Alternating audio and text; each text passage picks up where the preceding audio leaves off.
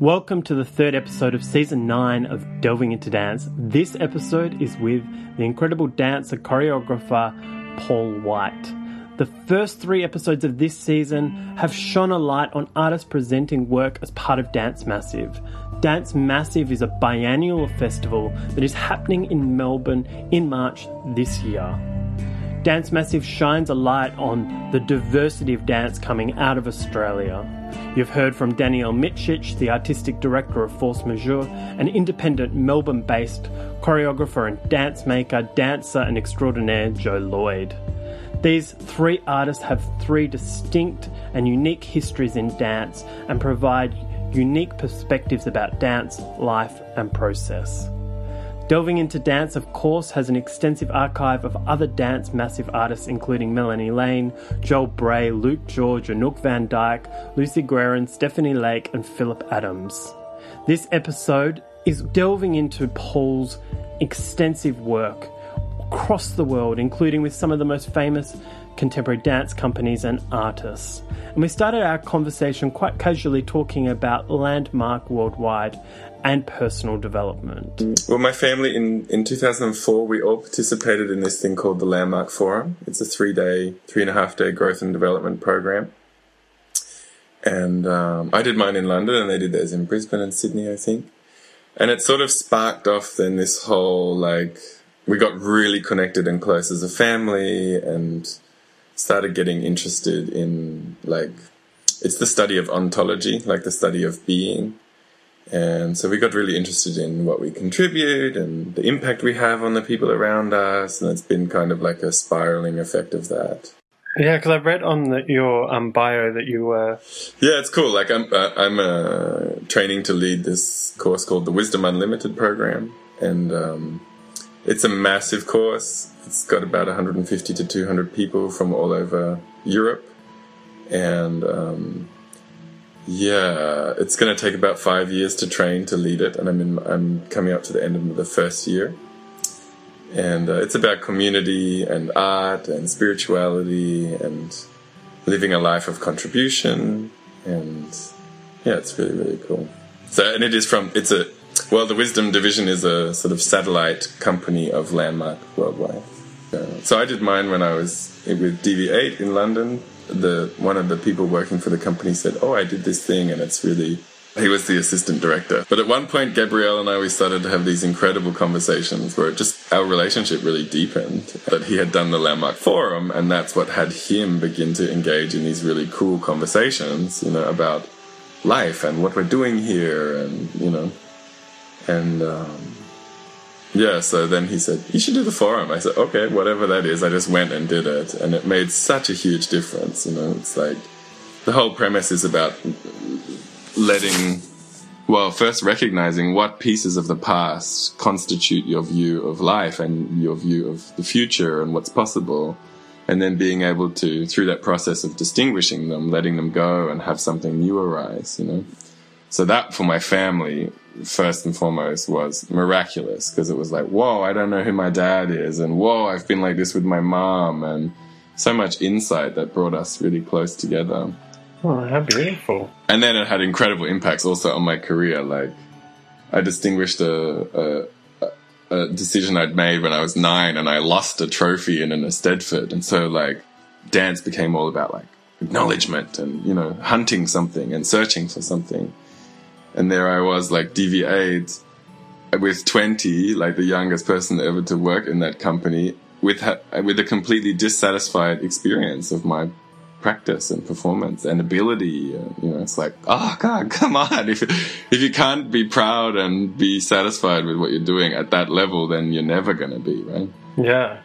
And it was really beautiful. I got to recreate for me completely what dance and performance and research was about, which was then for me about the magic that happens in between the audience and the performer, not one giving or wanting something from the other, but what happens between them. And then it was really funny. Then I just won a bucket of awards that didn't have the same kind of significance anymore. It was beautiful acknowledgement, but not something I was hunting or hungry for anymore. So it was really profound. Yeah, that sounds incredible.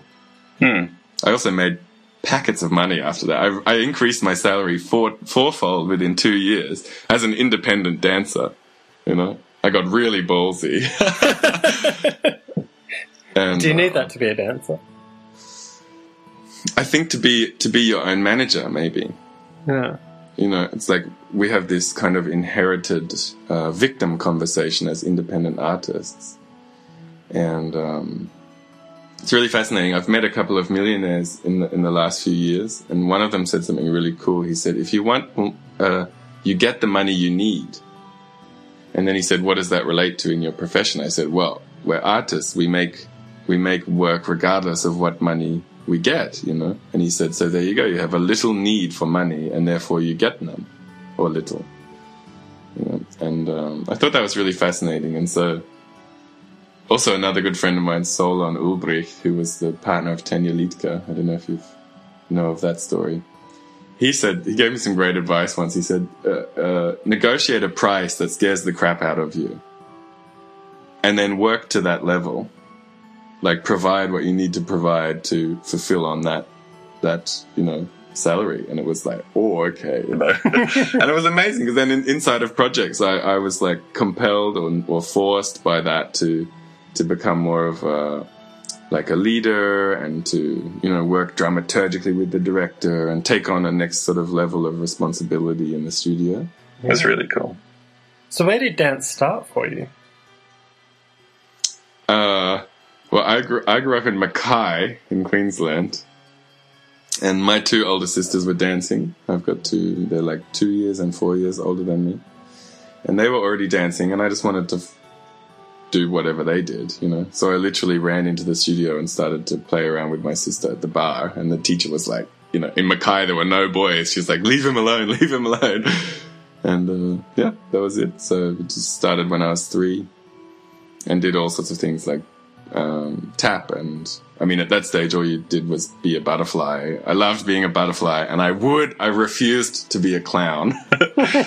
And yeah, just like a penguin and all that sort of thing. And then we started doing tap and jazz and vocal work and acrobatics, and actually I think it was like my heaven, you know, my self-expression heaven, growing up in a small country town full of sugarcane farmers, and, you know, where a boy that wants to go to kindergarten in his mum's high heels and Speedos is not really accepted, you know.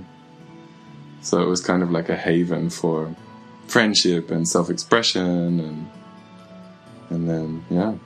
Eventually unfortunately my sisters, who in those days were more talented than me, they stopped dancing, and I was the one left with the career in it, you know.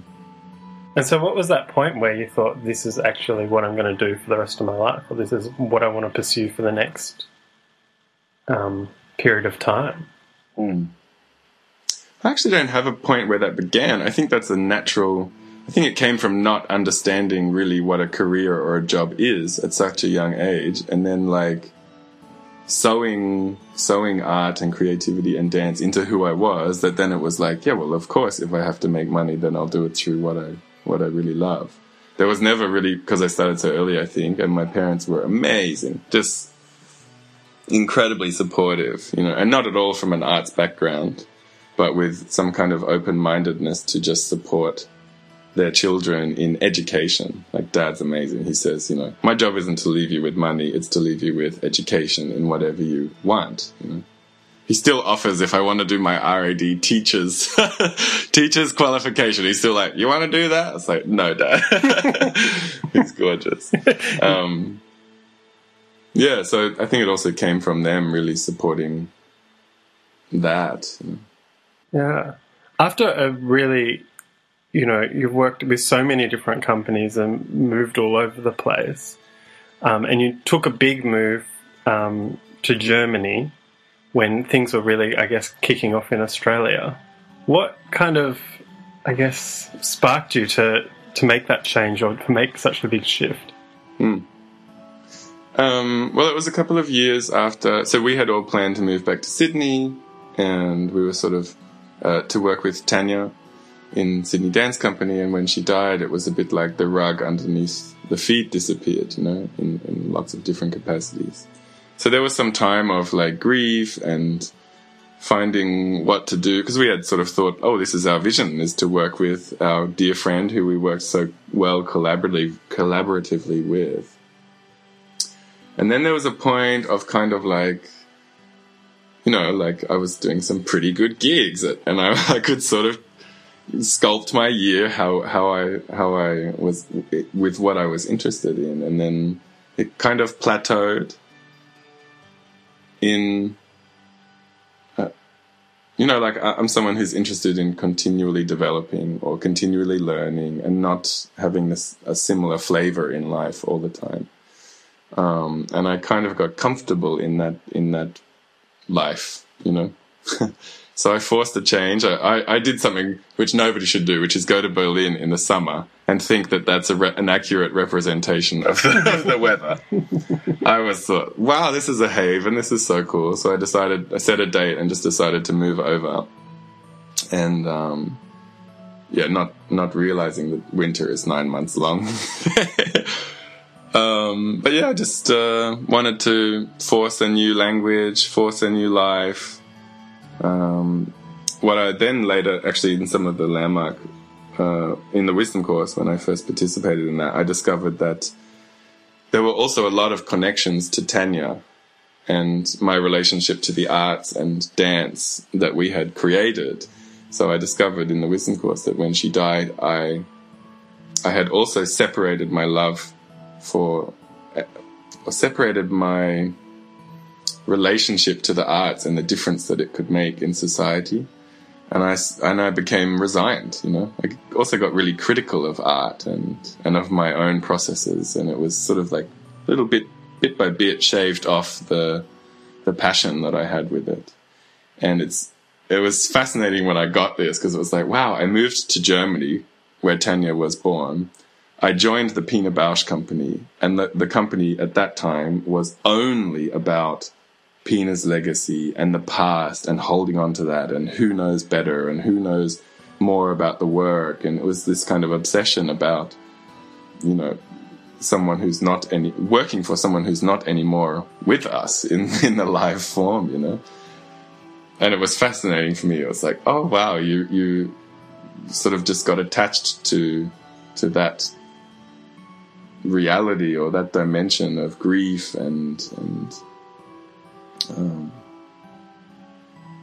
now it's 8 years. Can we talk about when you were working in Pina Bausch's company? And obviously, as you say, it was a huge moment of transition and the company, I guess, working out what it was doing without, Pina, and what the legacy was and what the future of the company is. And you would have been dancing in works that are so famous, and many that would have been created before you were even born. That must have been quite a weird... I don't know, I imagine that would just be quite incredibly weird. But also fascinating. What was that period like? So I'd known some company members for quite some time, since the early 2000s, and was good friends with a guy from Venezuela, Fernando. And he sent me the audition notice and said, and all he wrote was maybe it's time now, ? And I thought, okay, I'll go and I'd love to go and see Wuppertal, check it out, see what the company is like. And the audition was so cool. There was it was only for men. There was 150 men from all around the world.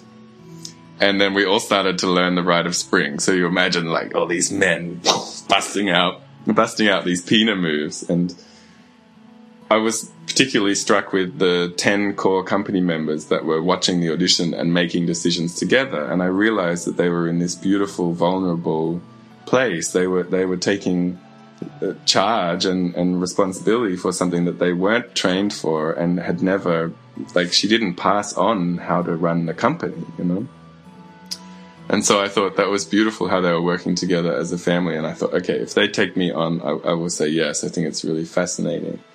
And I also thought it would be a challenge to look what I could contribute to this particular era. It's like being that would mean that I was the first one in 6 years to enter the company, first one not under her reign since like 40 years. And actually at the audition, they said, oh, like, if you come, you would be the guinea pig to see if we can translate the work without her, you know.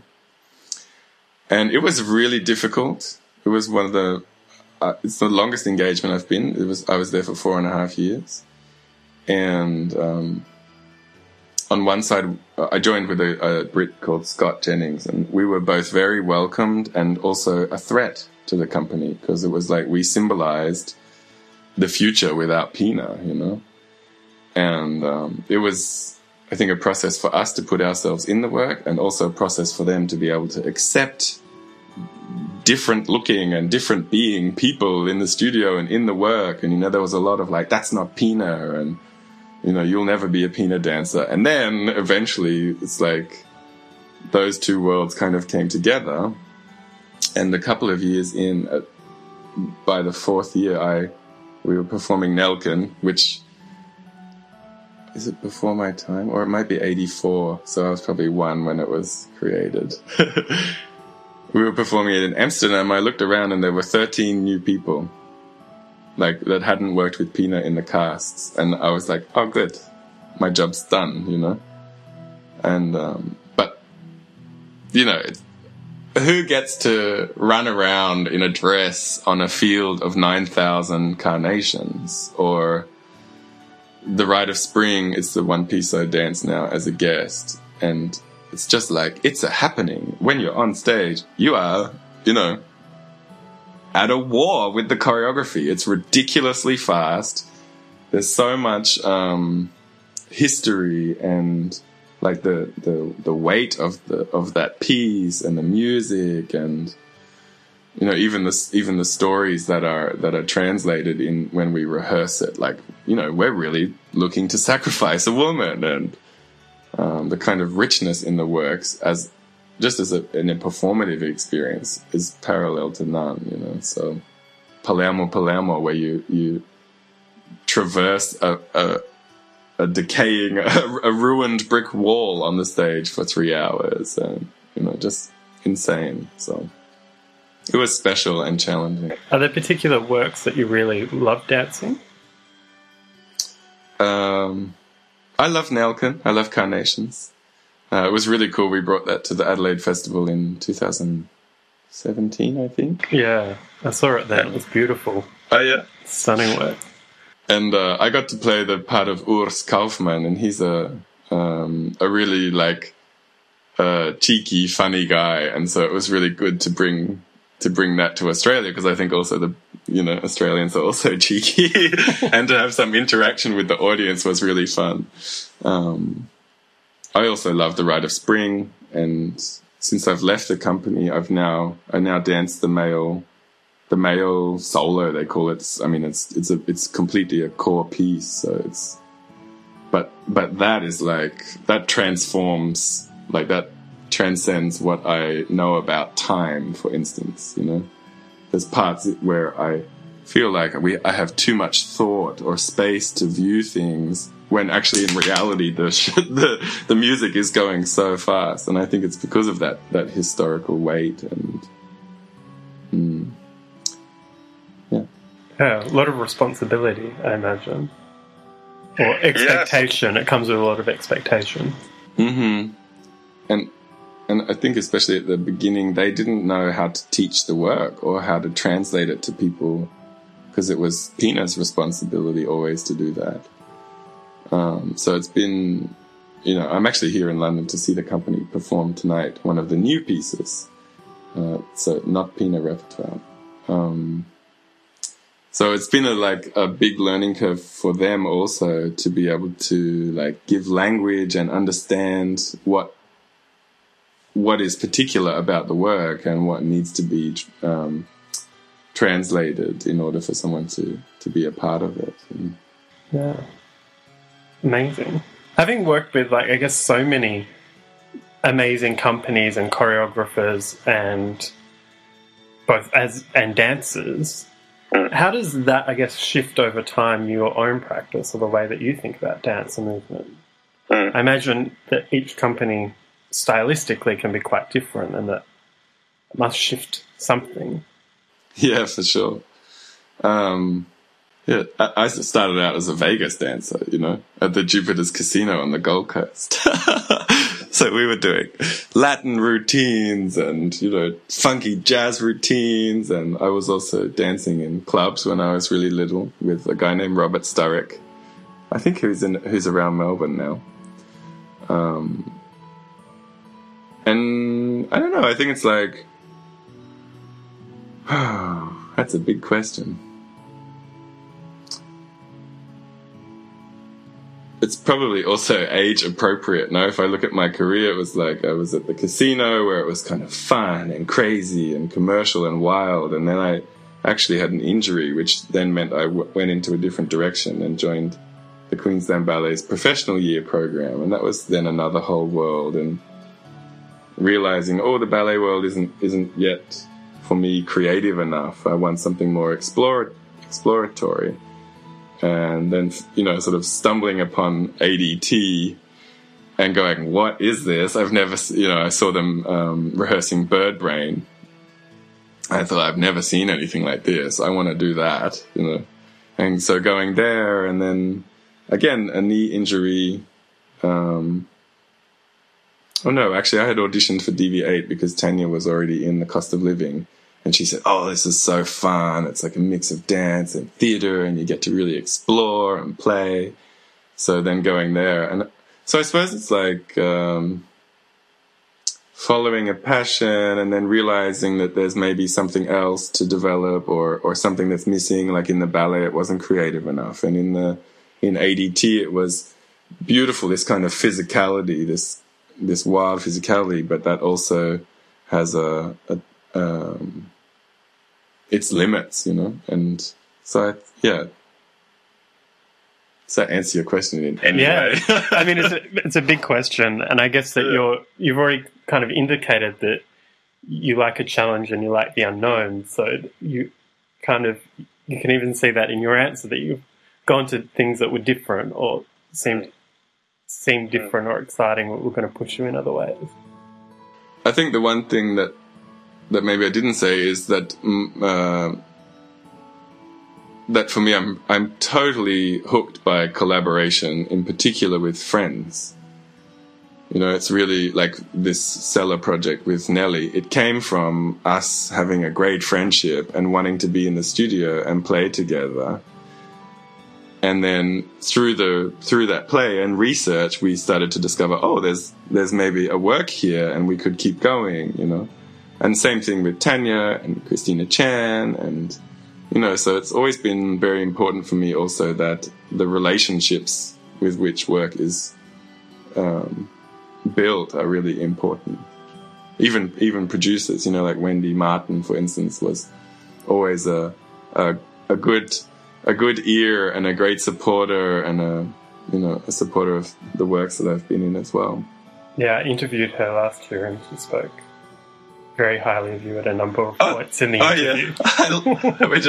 When we get together, I think we saw each other last Sydney Festival, and it's just beautiful, intimate, creative conversation.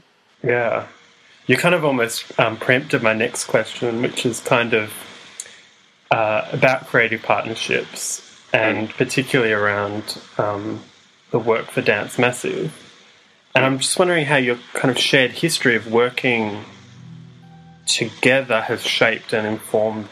So I've known Narelle as a friend for much longer than we've worked together. She came and taught at ADT. I remember she was pregnant with, must have been Eddie, who's now a superstar.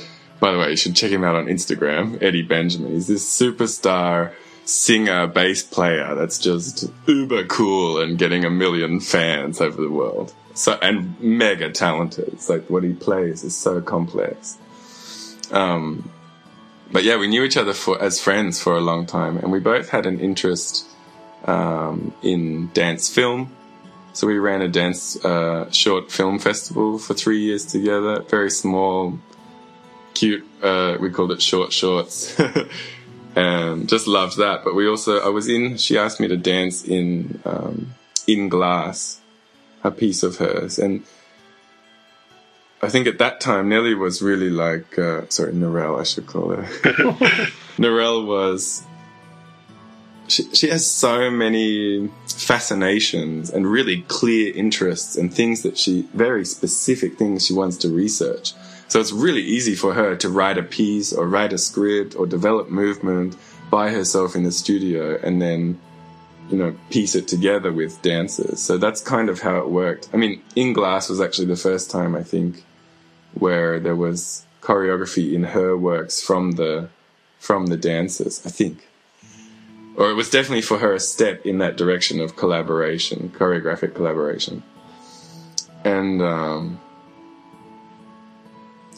I think it's like probably because of our friendship and then for both of us later, our interest in collaboration really developed. And also Nelly went really into somatic work, and through her Australia Council Fellowship, she started to really look at like experimental anatomy and physiology and a lot to do with the body and body-mind centering and all of this kind of work. So she got an interest in all of that. I got an interest in like, what could you say? It's like homogeneous collaboration. I'm not so interested in hierarchical structures of artistic practice. I think it's absurd and out of date. And so when we came together for Sella, the research of that, it just had to be based on that beautiful friendship and relationship and the combining of our interests. And it's really cool because I think my physicalities have influenced, and my way of researching have influenced Nelly's, and vice versa. So and you can see it in the work. You can see this kind of mix of ages and differences in physicalities, and sometimes we're sharing that, and then other times it's really different. Yeah, the qualities that we bring. And in making that work, because you're so heavily involved together within that, and often when people are choreographing a work and then performing in it, they kind of can insert themselves within that and stand back and watch, or they have different processes. What's your process when you're kind of making a work like that and developing it with each other? Well, almost everything that we developed came from some kind of like a research-based interest. Like we were interested in the organs or the tissues of the body, or we did a lot of improvisations from this book, the Human Anatomy Depicting the Body from the Renaissance to Today. It's these gorgeous Renaissance pictures. You've probably seen them. They're incredibly fine, detailed anatomical pictures, and so we would improvise a lot. We would use, of course, video to look back, see what we found interesting, pick out the things that we thought could be of value. And then at some point we had Tara Jade Samaya come, and you probably know her from Chunky Move with Anouk and ADT and many other things. We had her come into Wuppertal and assist us as an outside eye, and that was brilliant. She's a master in being able to articulate in her feedback in such a way. It's like, wow, it's really clear either what we, it's clear that we're communicating what we wanted to or not. She was a really great sounding board for that. And there weren't many rules in the studio. It's not like Narelle was like, I work this way, and I say, well, I work this way. It was, it was this very kind of organic unfolding of learning each other's processes and taking on process and giving. And actually, I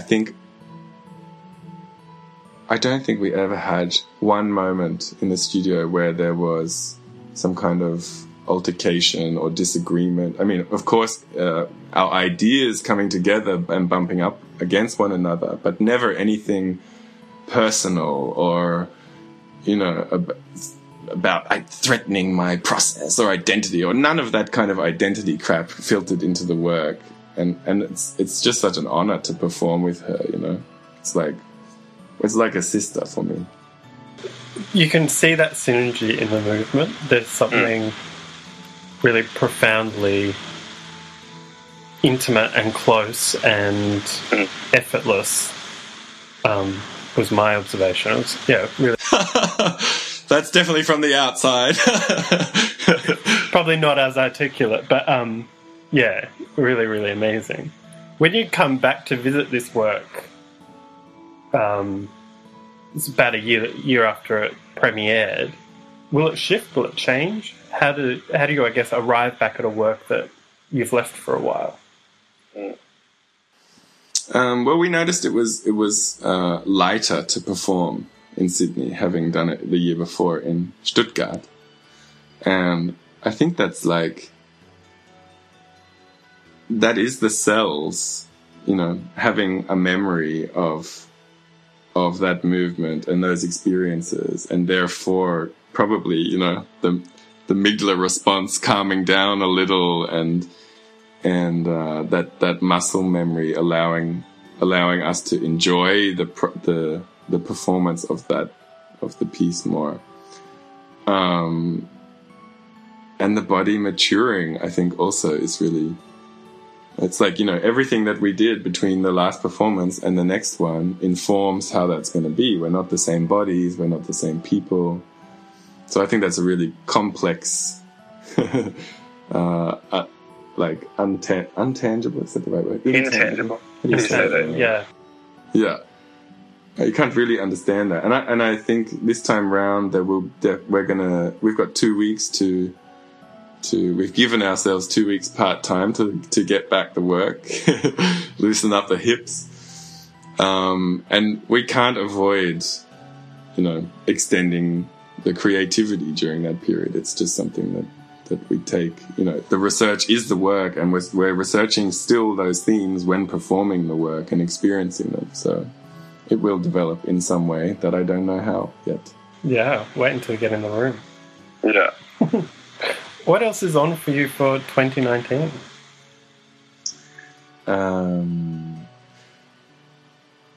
So I've just done, there's a mask theatre company in Berlin called Familie Flirts, and they've been running strong for about 25 years, and they decided to do a Liedabend, which is like a song evening in the Staatsoper, the City Opera in Berlin. And so I collaborated with them. I've known the company for some years and also taught at their academies and things, movement. And that was really fascinating to work with an Austrian funeral march orchestra, the opera sing, you know, some really high-class opera singers from Berlin and Austria, and then this mask theatre company with a dance element. It was this really cool collaboration. So we've got some of those shows still coming up. I'm also got a couple of residencies at universities. I just finished one in Ireland for the Masters of Performance students there. And that was really fascinating because I'm also bringing my training from, you know, my interest in ontology and how we function as groups and communities into those environments. So they actually, my secret desire was that they took over the process and somehow set up a performance practice in which nobody led or followed, that it was kind of reliant on every cell on that network, in that network of people creating together. It was just fascinating. I'm still figuring out how to articulate it. So I want to also develop that. I think there's some great work to be done for, I suppose you could say, like, yeah, the study of who we are when practicing and researching, influencing who we are outside of the studio, and then vice versa, how we are outside influencing who we are inside the studio. Yes, I've got a couple of those sort of research residencies, which is really cool. I also have a big passion for teaching. So I'm going to be teaching in Berlin and Frankfurt and I'm not sure where else. And hopefully we'll be going... No, I'm not going to say that. But I find out in the next few days. So I'm just going to leave that one to the universe. But yeah, also lots of time to enjoy travel and family, and I have a gorgeous place in Berlin with incredible friends, and so I also make sure that I take time to enjoy that. Having travelled so much and moving around quite a lot, are there things that are, I guess, exciting you at the moment, or things that are happening within the dance or the arts world or wherever that space might be that you're kind of vibing at the moment? Nature. I think I've reached a point where I'm not really interested in traveling to major cities, and I'm just so attracted by nature. And what, we've got a lot of stuff to do here on the planet.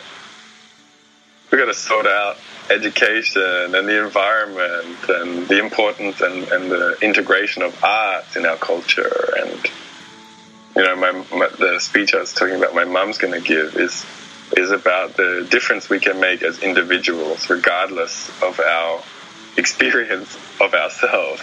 It's like we make a difference, and every conversation and action that we have or take has a massive ripple effect. So I'm kind of interested in exploring the difference we make as communities and seeing wherever that leads me, Thanks for listening. As always, you can find a list of episode notes at delvingintodance.com. You can find Delving Into Dance on Twitter, Facebook, iTunes, and now Spotify.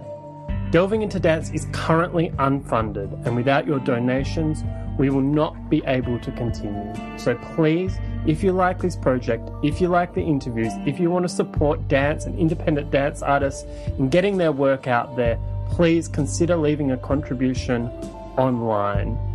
Arts journalism now is more important than ever, giving a profile to those that make our lives that little bit richer. So your contributions are really, really welcome. You can find Delving Into Dance's extensive archive of over 44 episodes, including with the likes of Meryl Tankard, Raphael Bonacella, Judith Mackerel, and many, many more. Until next time, take care.